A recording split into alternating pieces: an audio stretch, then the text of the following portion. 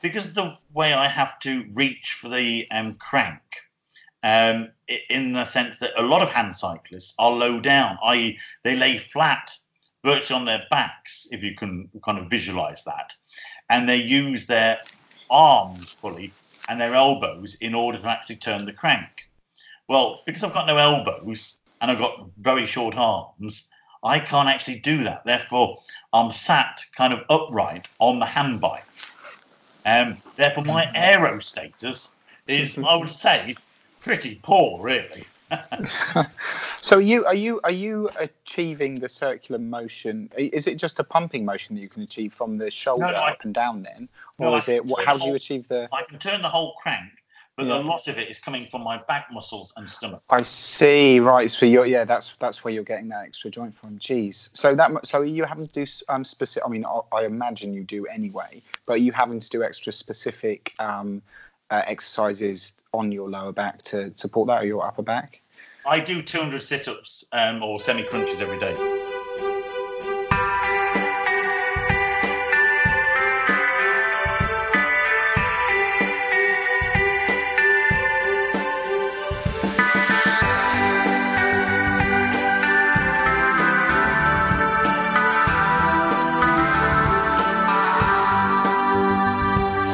I'm thinking, welcome to Life Behind...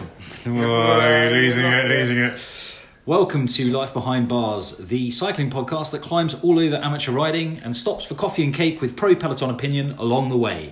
With me this week, as ever, the Simon Cowell to my Simon Yates, Stephen Balby. No, not so. No.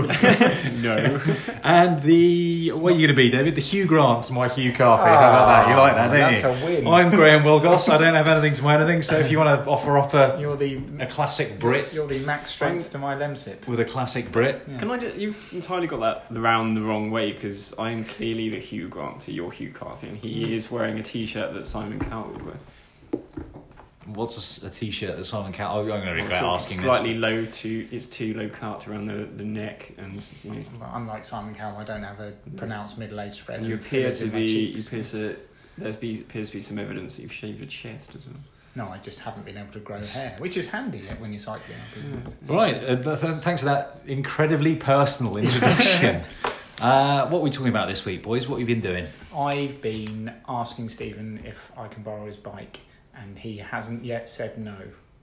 Good, because you are looking for a bike for... my bike's in for... It's the ongoing saga of Roxanne and her illnesses means that she's in for fixing this weekend. And Again?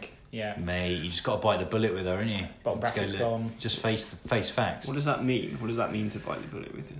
To trade her in for a new... Yes, that's exactly what that means. Yeah. What did you think it means? Yes. That's right. What do you think you should do, Steve? Well, I don't know. I think you should hanging on too long.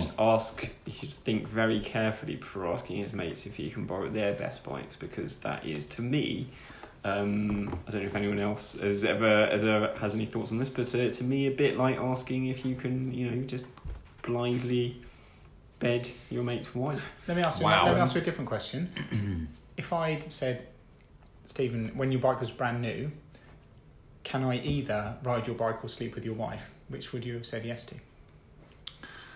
I don't think we should go down this road. Neither. Is this because you have not had any success in borrowing your brother's new bike? I haven't asked. Or sleeping with his wife. Or sleeping with his wife, no. I haven't asked, but I'm asking you if I can borrow your bike this week. Right, well, in response to that, I've just, I'm going to have to think of some excuses that will tediously have to go through the process of you saying, well, why not just do this then? And I'll say, sure, but this. And you'll say, well, that's fine, you can just do this. And then I'll run out of excuses. Why did you say sure like a leprechaun? Sure. Just love the Irish. It's what I do. I love the Irish. Making the calculation of how many Irish listeners we've lost as a result of that last sentence. A leprechaun would be a climber. Correct, yeah. Or would he be a sprinter? Well, or like Caleb Ewing. He's tiny, isn't he? Surprisingly small. Yeah. Good. I have some very close personal friends who are Irish. Also, look, I'm asking to ride your bike because you are actively not training, so your bike's not getting ridden. Yes, no, it's just So it she's needs just to be, on her uppers. She needs to be ridden. Surely. Yeah, she's all wheelless and upside down. at the moment, Doing you a out of favour. power. How's your not training going? Well, fantastically. Yeah, The most consistent training I've ever done. not training, really adopting the Wheelboss model from 2018 and running into that. Are you going to go for the little burst at the end, or are you sticking to the original? Fine burst. I've got to tell you, Steve, it's easy to fall down when adopting that model. Don't do what I did. Don't fall into the same trap I did. Of actually going for a bike ride And doing 50 kilometres in desperation the week before the Marmot. thinking this will do. Do you think that made any difference? I think I just wanted to make sure my bike was working, at least my bike was working properly. Do you know what? It would have made a difference. It would have helped you get a little bit further. I remember the worst condition I've ever been in was when we were in I don't Mallorca. think it will. And we were all a bit crap. I mean, David, you had done some commuting. So I remember just trying to go up a mountain at the same pace I normally would have, and just realising when there's nothing in your legs, there's really nothing in your legs, and you can't will it. That's like I know. you imagine it's just abstractly one that you gear could, the whole time, you could just will it slow better. and painful. Like I sit the here whole now time. and think if I'm doing like the Marmot or any big ride and I fatigue, in the back of my head I'm thinking, oh, it'll be fine because I'll just will myself more fit. But when you actually get there, it's so weird. Yeah, and it's There's nothing- frustrating Yeah, as well. I often think about our time in Mallorca. yeah. And that time that I beat Stephen up the Sackle heady days, Steve. Yeah. Do you think The about that? scenes. Do you think about that night? Anyway, moving on. I've got nothing here. Tell you what, I sometimes lapse into thinking about the morning where I was applying iodine to saddle sores using my phone as a mirror. Yeah, it's stingy. It's not the greatest moment of my life. There's really does, you know. Right. Well, anyway, look, the Giro has happened. I actually am not particularly bothered with It the wasn't a Giro classic. because Do you know what? So I was going into the final week. I really thought it was set up to be a classic, and there'd been two good stages, and I was really this is going to be brilliant. And then it just wasn't. Was it? It was a bit damn squib. It wasn't a classic No. because after Carapaz had got his lead, he never at any point to me looked in danger. Nibley had a crack once or twice. Hugh Carthy is the one bright point from a British point of view, finishing just outside the top Great, 10. yeah. That aside, I mean, very little to report. I'm quite pleased that Roglic got on the podium. As evidence. Hold on a sec. Was there a sock? Yeah, Was there socks? Micah didn't get on the podium, so you owe socks. Yes. At stake. Yeah. Yeah. Yeah, and that inexplicably badly advised there. I know you're ill, so you might not Rough, remember. Badly that, advised Micah. myself. Yeah, no, nothing I like definitely that. started. No, I had the cojones to stick Yeah. with my prediction, unlike some. Did someone go for Carapaz winning it? I predicted that whoever happened to be in pink at the time would. Yeah, would I mean, probably- you should forfeit You socks predicted- and or you prize. predicted- you predicted I didn't Yates go would that win far. it. I said I wanted Yates to win it, and then therefore I predicted- suggested that someone we didn't expect. This is would more win it. interesting. What were our predictions from the outset? Who did we say would win? I said Roglic. I said Dumoulin, Carapaz. so- You said Dumoulin, Yeah. and Steve. Carapaz. No, you No, didn't. you didn't. You never mentioned him. You No, said no. Yates. No, I one did. You know fine well that you didn't. Who did you predict from the outset? I made clear that I wanted No, Yates at the to win, outset. and therefore I would. Yes, at the outset I said heart. So actually- heart rolling head. I said yes. I was the most successful. Well, Yes, it depends. I did say Nibley in would a have manner second. of speaking. Well, it depends on who you said would win it. Yeah, I mean, I think we- And you're the winner you picked Yeah, we'll never know. started stage 5 but did not finish. No.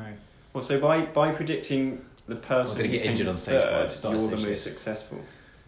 I mean, you deserve a Maglia Rosa Hero. The for such an horse achievement. I picked Yeah. finished on the podium. Very, very, very good. I think that it was a pale imitation of last year's. However, actually, I say that because the winner, albeit I do think he fully deserved it, it was just a shame for me that ultimately he gained most of his decisive advantage simply because the other two favourites were looking at each other Yeah. and ignored him. Yeah, I absolutely agree with that. that's part of the reason why it wasn't really a classic. There was no real to and fro. Well, I think we call it a damp squib the last week. Just so he stole. You're right. He stole away and gained the time, and then was on just stage 14, and it was cut and dry from that point was on. just sensible enough to just follow Nibali because Nibali. Exactly. All they had to do was contain whomever was going off the front. There you go then. Giro not always the most beautiful Grand Tour. Good to have dealt with that. The original and best Tour de France coming up. I thought the Tour Down Under was your bag for this season, and that was it. Well, yes, that and the Tour. No, sorry. So, so there you go. Right, so we've got the real heavy hitters coming up in the Tour. I would explain why I thought the Giro was such a damp squib, which was when I went to find some pictures to put on Instagram the day after. Albeit I was quite busy, so ultimately ran out of time, unfortunately. What's our Instagram handle, Stephen? It's Life Behind Bars podcast, isn't it? Life Behind Bars. No, it isn't, Stephen. That's silly. What is it? No such Instagram handle exists.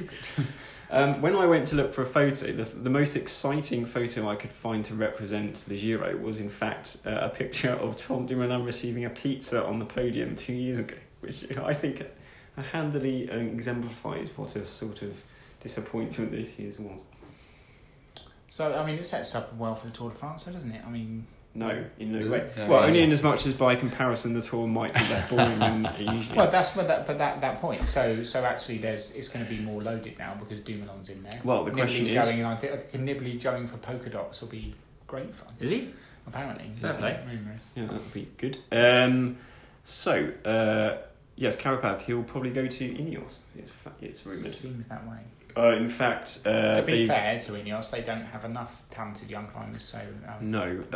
Well, actually, that may not be the case now, simply because they've been chasing him. His contract was up this year. They were chasing him since he finished 4th last year, and you would imagine now that the price has gone up significantly. You imagine as well they were chasing him to be a super domestique, and actually he would want to be a GC leader now. Do you see the scenes in Ecuador? They've dropped bike tax as well. As a result of Carapaz's win, so you pay if you buy a new bike, and then you pay no tax on it in order to encourage cycling. But that's a pretty baller move, if I may borrow the youth colloquialism.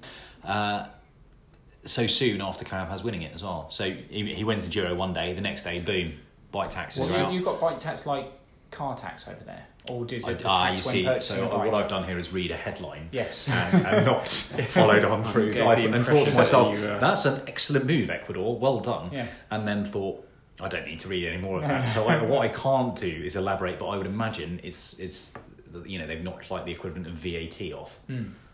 That's cool.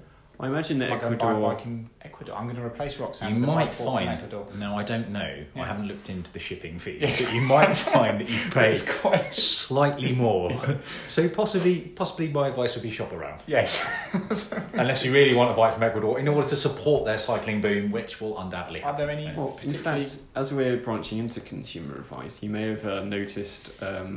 Not too long ago, the Ride to Work scheme was broadened, whereas before it had a strict cap on the top value of bike that you could purchase. Now there is no such cap, and in fact now you can. There must be a cap.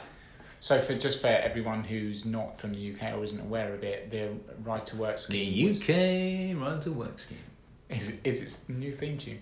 Is a scheme where they take tax off the purchase of bikes, effectively, but you get a loan to buy your bike and then you pay it off through a loan. You get the loan off your from Mr. Peter Bones. Mr. Peter yes, it's a government initiative to obviously promote bike use. It's been quite successful, but for people like us, one of the frustrations has been that the highest value bike you can get, I think, is about £1,000, which is these days just not enough to get even a sort of second-tier quality bike, unfortunately. So you can now pick up, for example, a Canyon Air Road on the Ride to Work scheme. So that's jolly exciting. David, I sent a link to you. Yes. Because I know that you've expressed some interest. Yes, I'm still going to get the Scott foil. I'm thinking. Okay. I'm thinking about getting a new bike. Are you? Yeah. What are you going to get? Well, Canyon Air Road. Canyon Air Road. It would be very tempting. Yeah, I could see you on a Bianchi. I know I'm not allowed one, but I could see you with a Bianchi. I just think Will Goss on a Bianchi, lovely. Little cup of coffee. Oh yeah, that's hitting me just right. Yeah. Actually. Yeah. I don't know if you're aware of this, but if you ride a Bianchi on the public road with hairy legs and with mismatching kit, a small, lightweight, bald Italian comes around and slaps you. He just sings at you, mistake. No, he comes onto your front Mamma door mia. and he puts a Celeste cross on your front door, and then 3 weeks later, your dog is kidnapped. And you wake up with a horse's head in your bed. Yes. So, Steve is Italian cliches, right? Yeah. You're looking almost sinister, actually, for those listening at home. If you can imagine Stephen looking sinister. Steve, I've got good news for you this week. This is one of the things that I've done because no one's asked me. I bought a new Rafa top. Rafa jersey. Golly. What is it, black? Is it navy blue? Navy blue. Does it have any interesting It's a sort of cobalt blue, and it's got a couple of sort of grey stripes across the front. I'm sure you've you got about... mate. You want the stripes going that way because if they're horizontal stripes, they're going to make you look wider. We don't want that. No. I actually don't suffer from any inhibitions when it comes to looking wider on a bike. I see. So Yeah. I'm all good with that. Okay. Inexplicably, even though I think we can all agree on the, spare side of felt. Skinny. He's skinny. I can end up looking quite porky on a bike sometimes. That is just fake news. No, you're lying. I can't believe I've brought up Rafa and you haven't, which I really like, and you haven't used the term Pre-Raphaelite? Riff Rafa. Riff Rafa, as you like to call them. Pre-Rafa. Steve, you're really not on the Post-Rafa. ball. Last week we were going to do when me and David cycled, because we recorded at your place last week, and me and David rode a fairway, and I turned up in some gear that I thought, well, Steve's definitely having a field day with this. Episode that never was. Well, there might still be. I still be. Go on, just give us, if you can picture what I was wearing in not a weird way in your head. Involves the word gilet. Give us a rundown. Well, yeah, I mean, you've got... Well, the thing is, in themselves, all your items of clothing are unobjectionable. But obviously, a key part of a cyclist's wardrobe is their ability to coordinate. So if you haven't got that component, then, wearing a black and bright green gilet with navy blue shorts, or there's a gilet from riding the Il Lombardia Sportive last summer. That's even worse, because what Como. you've done there is mix branding. So, for example, in my running It's a Castelli career, gilet. yeah, but I mean, I would never ever go It's out of the legit. house I own wearing that. I rode Nike top and rode Adidas shorts. I rode the What? Il Lombardia Sportive, and I finished within the time cut. Yeah. With 20 minutes But to I bet spare. if I went could have on stopped the for a coffee and Lombardia still. website, Is that because that you they- didn't stop for chips? No, it's because it was a slightly easier, slightly shorter Yeah. Sportive. What I'm going to do, if Graham finishes the Marmot this year, I'm going to buy When him two things. When Graham finishes. When Graham finishes No, I the think Marmot Stephen was this year. correct. If Graham finishes the Marmot this year, I'm going to buy him two things. One is going to be a pair of matching Il Lombardia shorts from their website, and the second will be a Marmot-related full ensemble, including socks. I'm going to buy you some chips. I might buy myself some chips, actually. Yeah. Anyway. Um, And Boys, I'm going to buy myself some chips we've on top got- of the Olivier and the Mars bar. Well, that's the deal, Take isn't my it? You've time. got to ride it Wilgos style. We're not just talking among ourselves this week, are we? We've got a couple of interviews lined up. So, how would you fancy riding 900 miles without full use of your arms and legs? Well, I would think that would be... I can't imagine how that would be possible.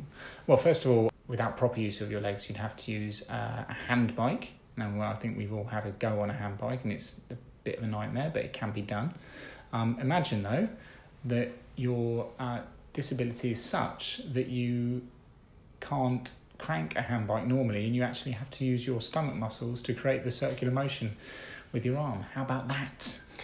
Well, I'm a bit disingenuous there, because I do not know how that's possible, but what we are going to in fact hear how that's possible, because we have been talking to A remarkable man. a remarkable man called Andrew Paddison, who is taking on a challenge to do Le Jog, which is not so rare these days, but in the way that he is going to be doing it is almost unique. So, without further ado, let's hear from Andrew.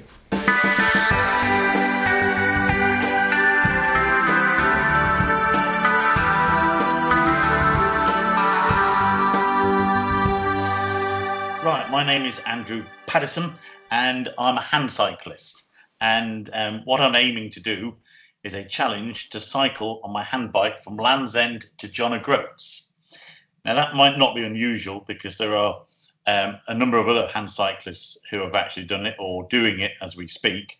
But my slight difference is that I've got a number of limitations in my arms and my hands. I'm a thalidomide so I will never call myself a thalidomide victim, but I'm a person who has been the product of thalidomide. Right.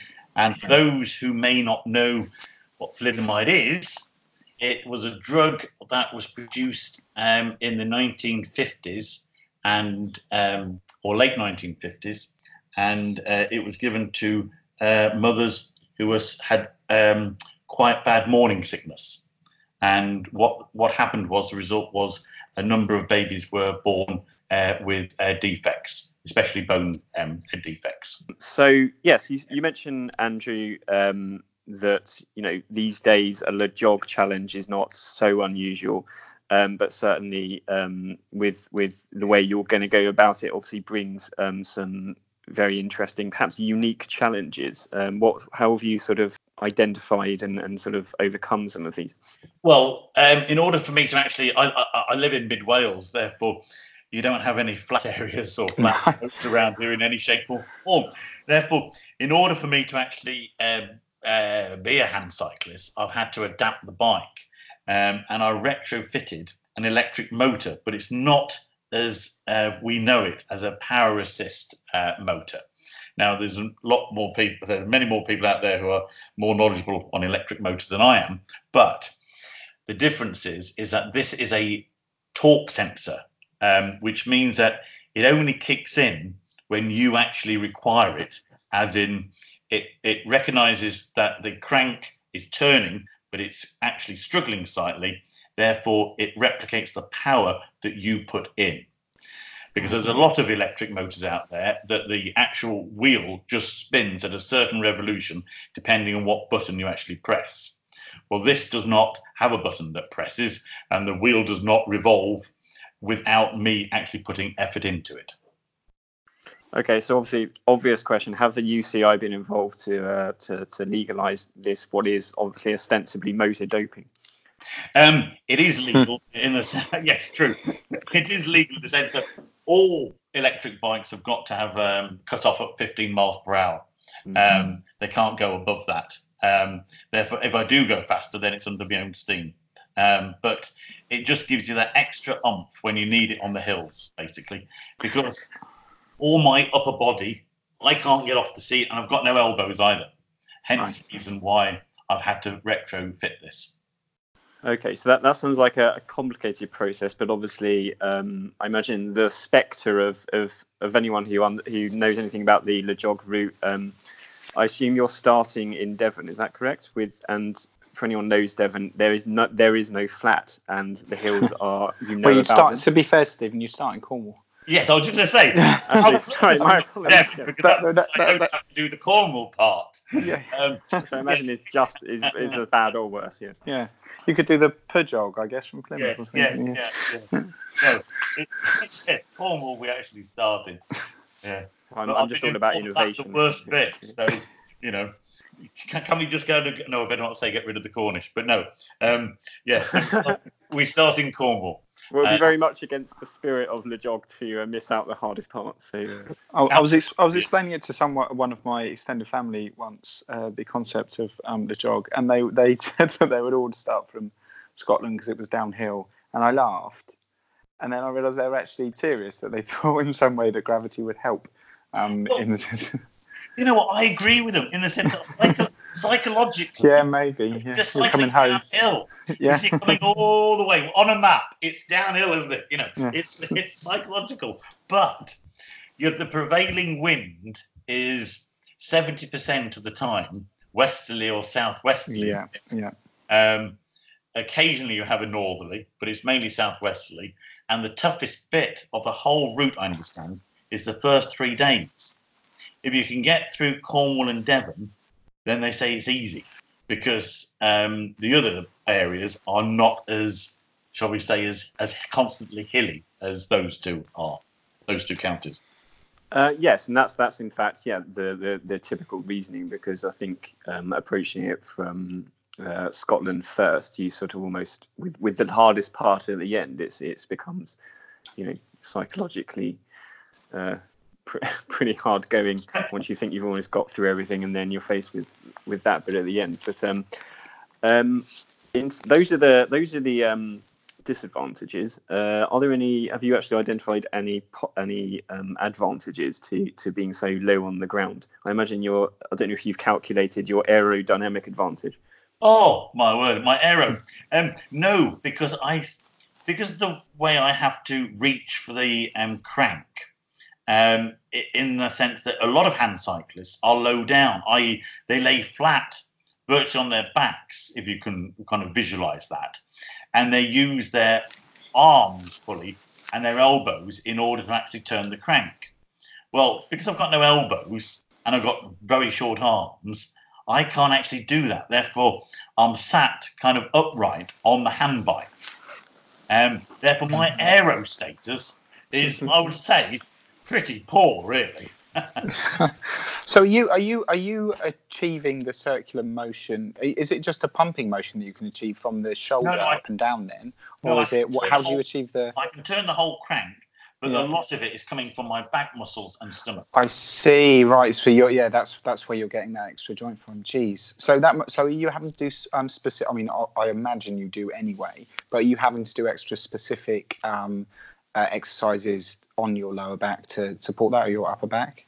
I do 200 sit-ups or semi-crunches every day. Right. Yeah, that would do it. Yeah, because I've always done it anyway, but it's that motion. Therefore, my lower back and my upper back and my stomach muscles are really strong. I was going to say. So, do you? I imagine are those muscles more likely to fatigue quicker? How's that going to manifest itself over the course of? Because you're going to be riding for quite a long time each day, I imagine. What's your strategy for dealing with the fatigue? That's a good question. I don't know until I do. It's like today. I've just come back I've just done a 35-mile ride, and 18 miles was directly into a very, very strong wind, and then back. But and I'm absolutely fine. But it's just doing it day in, day out, isn't it? Therefore, you've just got to build it up. Therefore, for the last fortnight, I've ridden every day. So I'm not necessarily doing the 70, 80 miles a day that I'll be doing on the jog. I'm just riding between 35 and 40 miles, gradually building it up, and I'll increase it the nearer we get, really. But at the moment, I haven't come across any kind of pain or anything like that. It's because I'm gradually doing it. I'm not kind of going in at the deep end and doing 70 miles and then having 3 days to recover. So, I think the whole idea, isn't it, with training, is to gradually increase it so you're ready a couple of weeks before.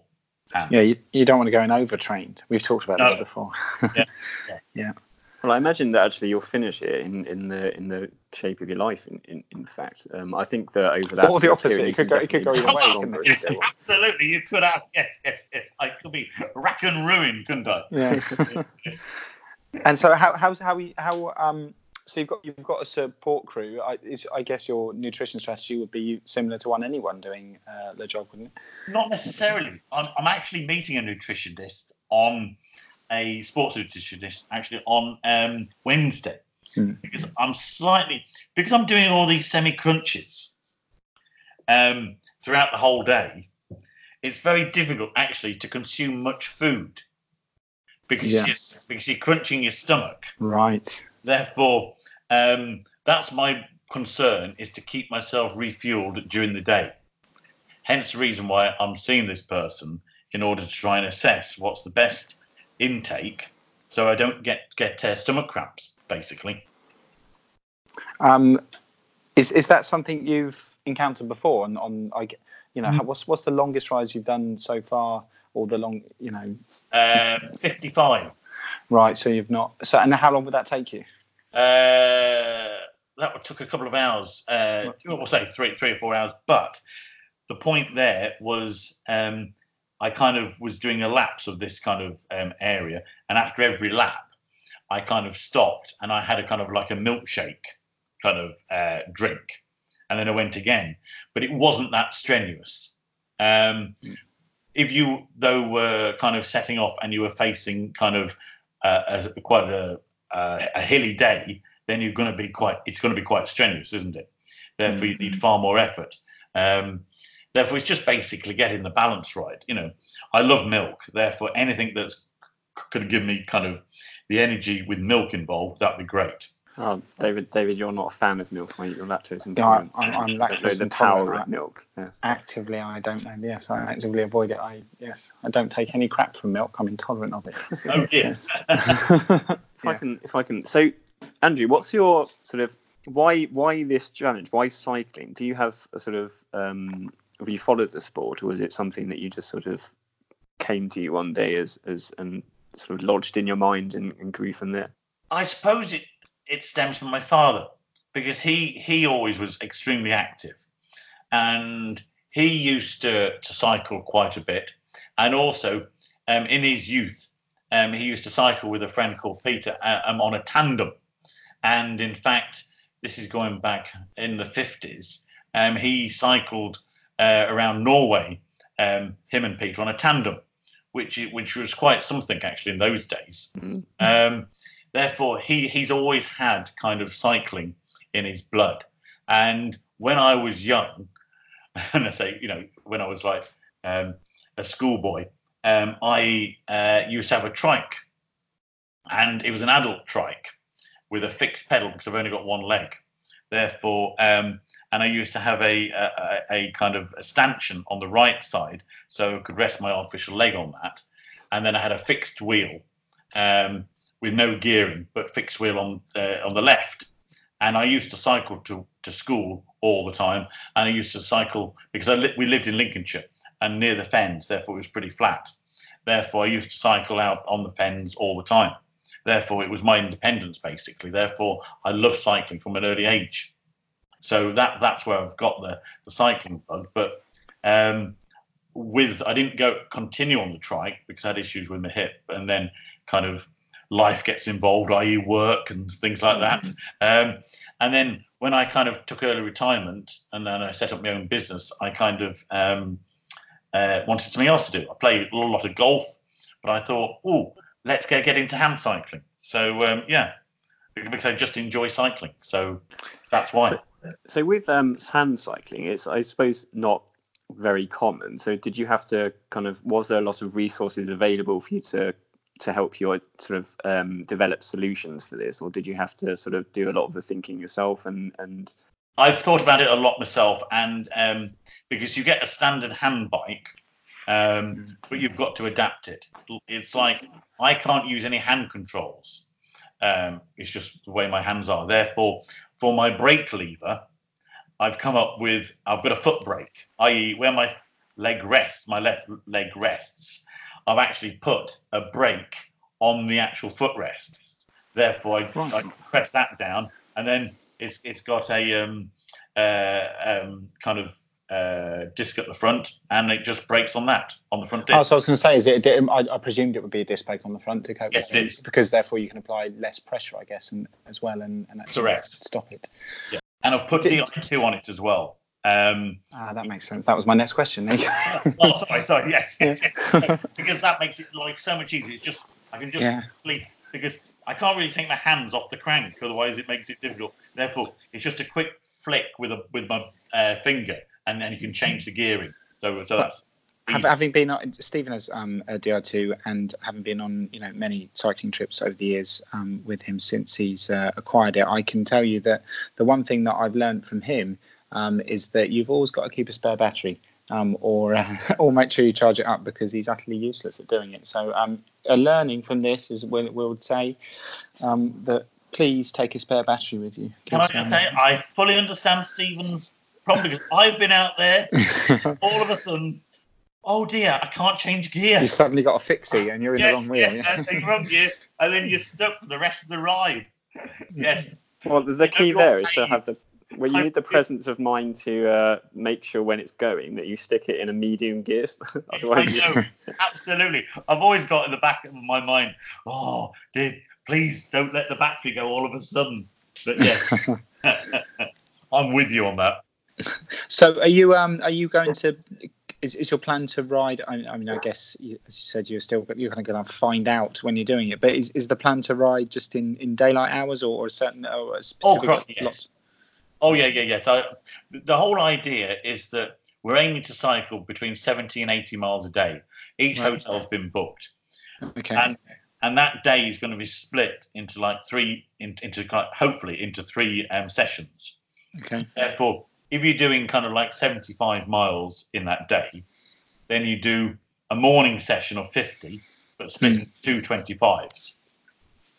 And then you have a lunch, and then you have a gentle 25 in the afternoon. So it gives you plenty of time to recover for the next day. Right. Yeah, that makes sense. The last thing I want to do is to crawl into the hotel at 7, 8 o'clock at night.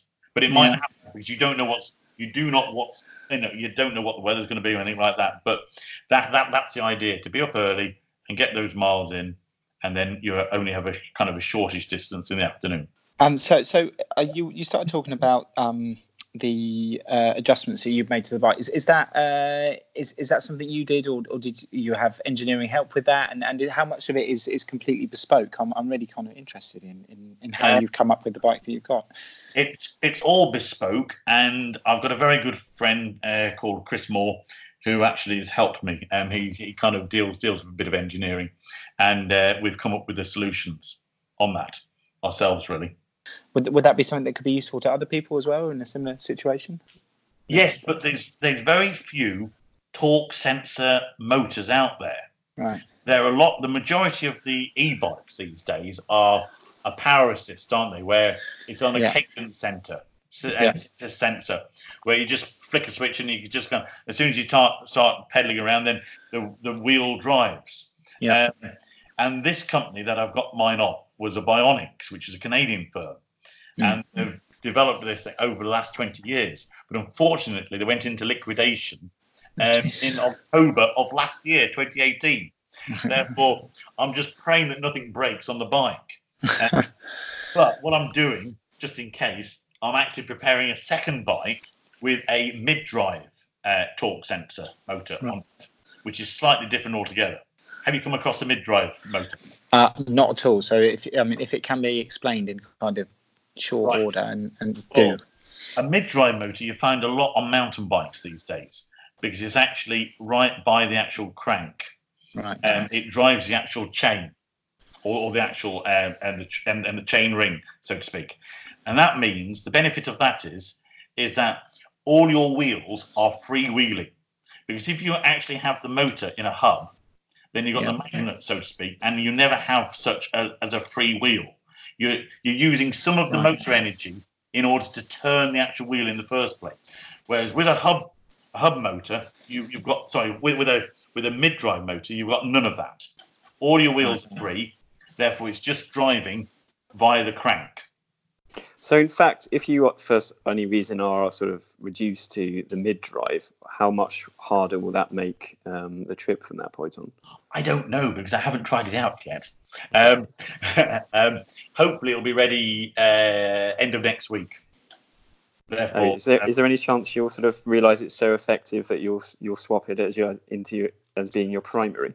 I don't think so because I've had to retrofit it on a cross-country hand bike, which is slightly heavier, a sturdier frame, and if it is going to be far more efficient, I'd prefer that to put that onto my racing bike. Okay. Yeah, but I'll just have to stick with the actual the cross-country one if the other one fails. Therefore. So, final two questions then. Have you identified if there's any records you could be breaking? Oh, I doubt it, and I'm not interested. I'm not doing it for that at all. I'm not doing it for any record-breaking activity or anything like that. I'm just doing it to see whether I've never found yet my limitations in life.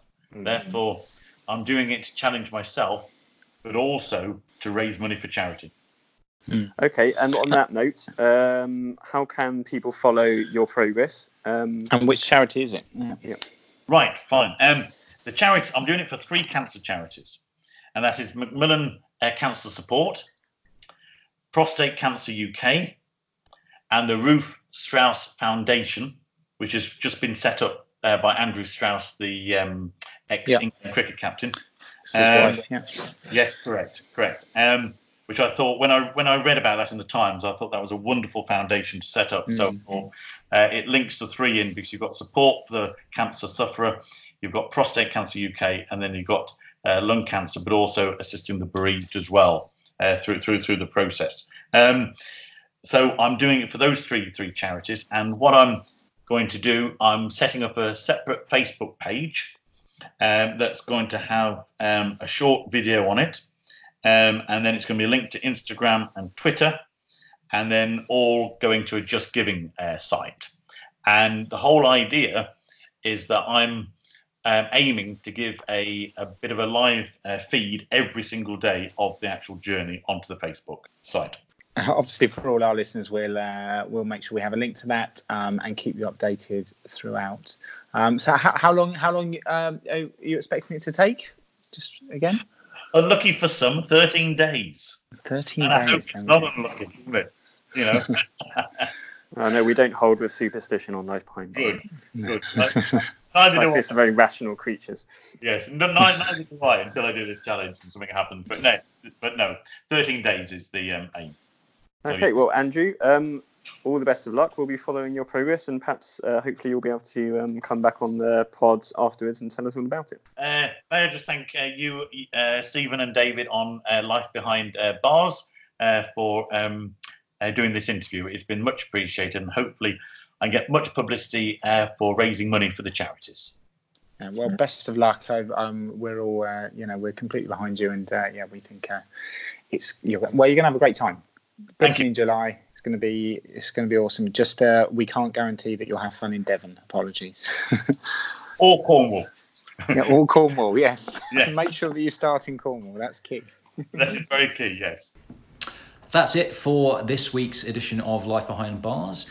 David, you can find us on social media until our next episode at LBB Pod. That's Twitter, and Life Behind Bars podcast everywhere else. Lovely. Thanks again for joining us this week. Stephen, it's good night from him. Salut. David, good night from him. And it's good night from him. Goodbye.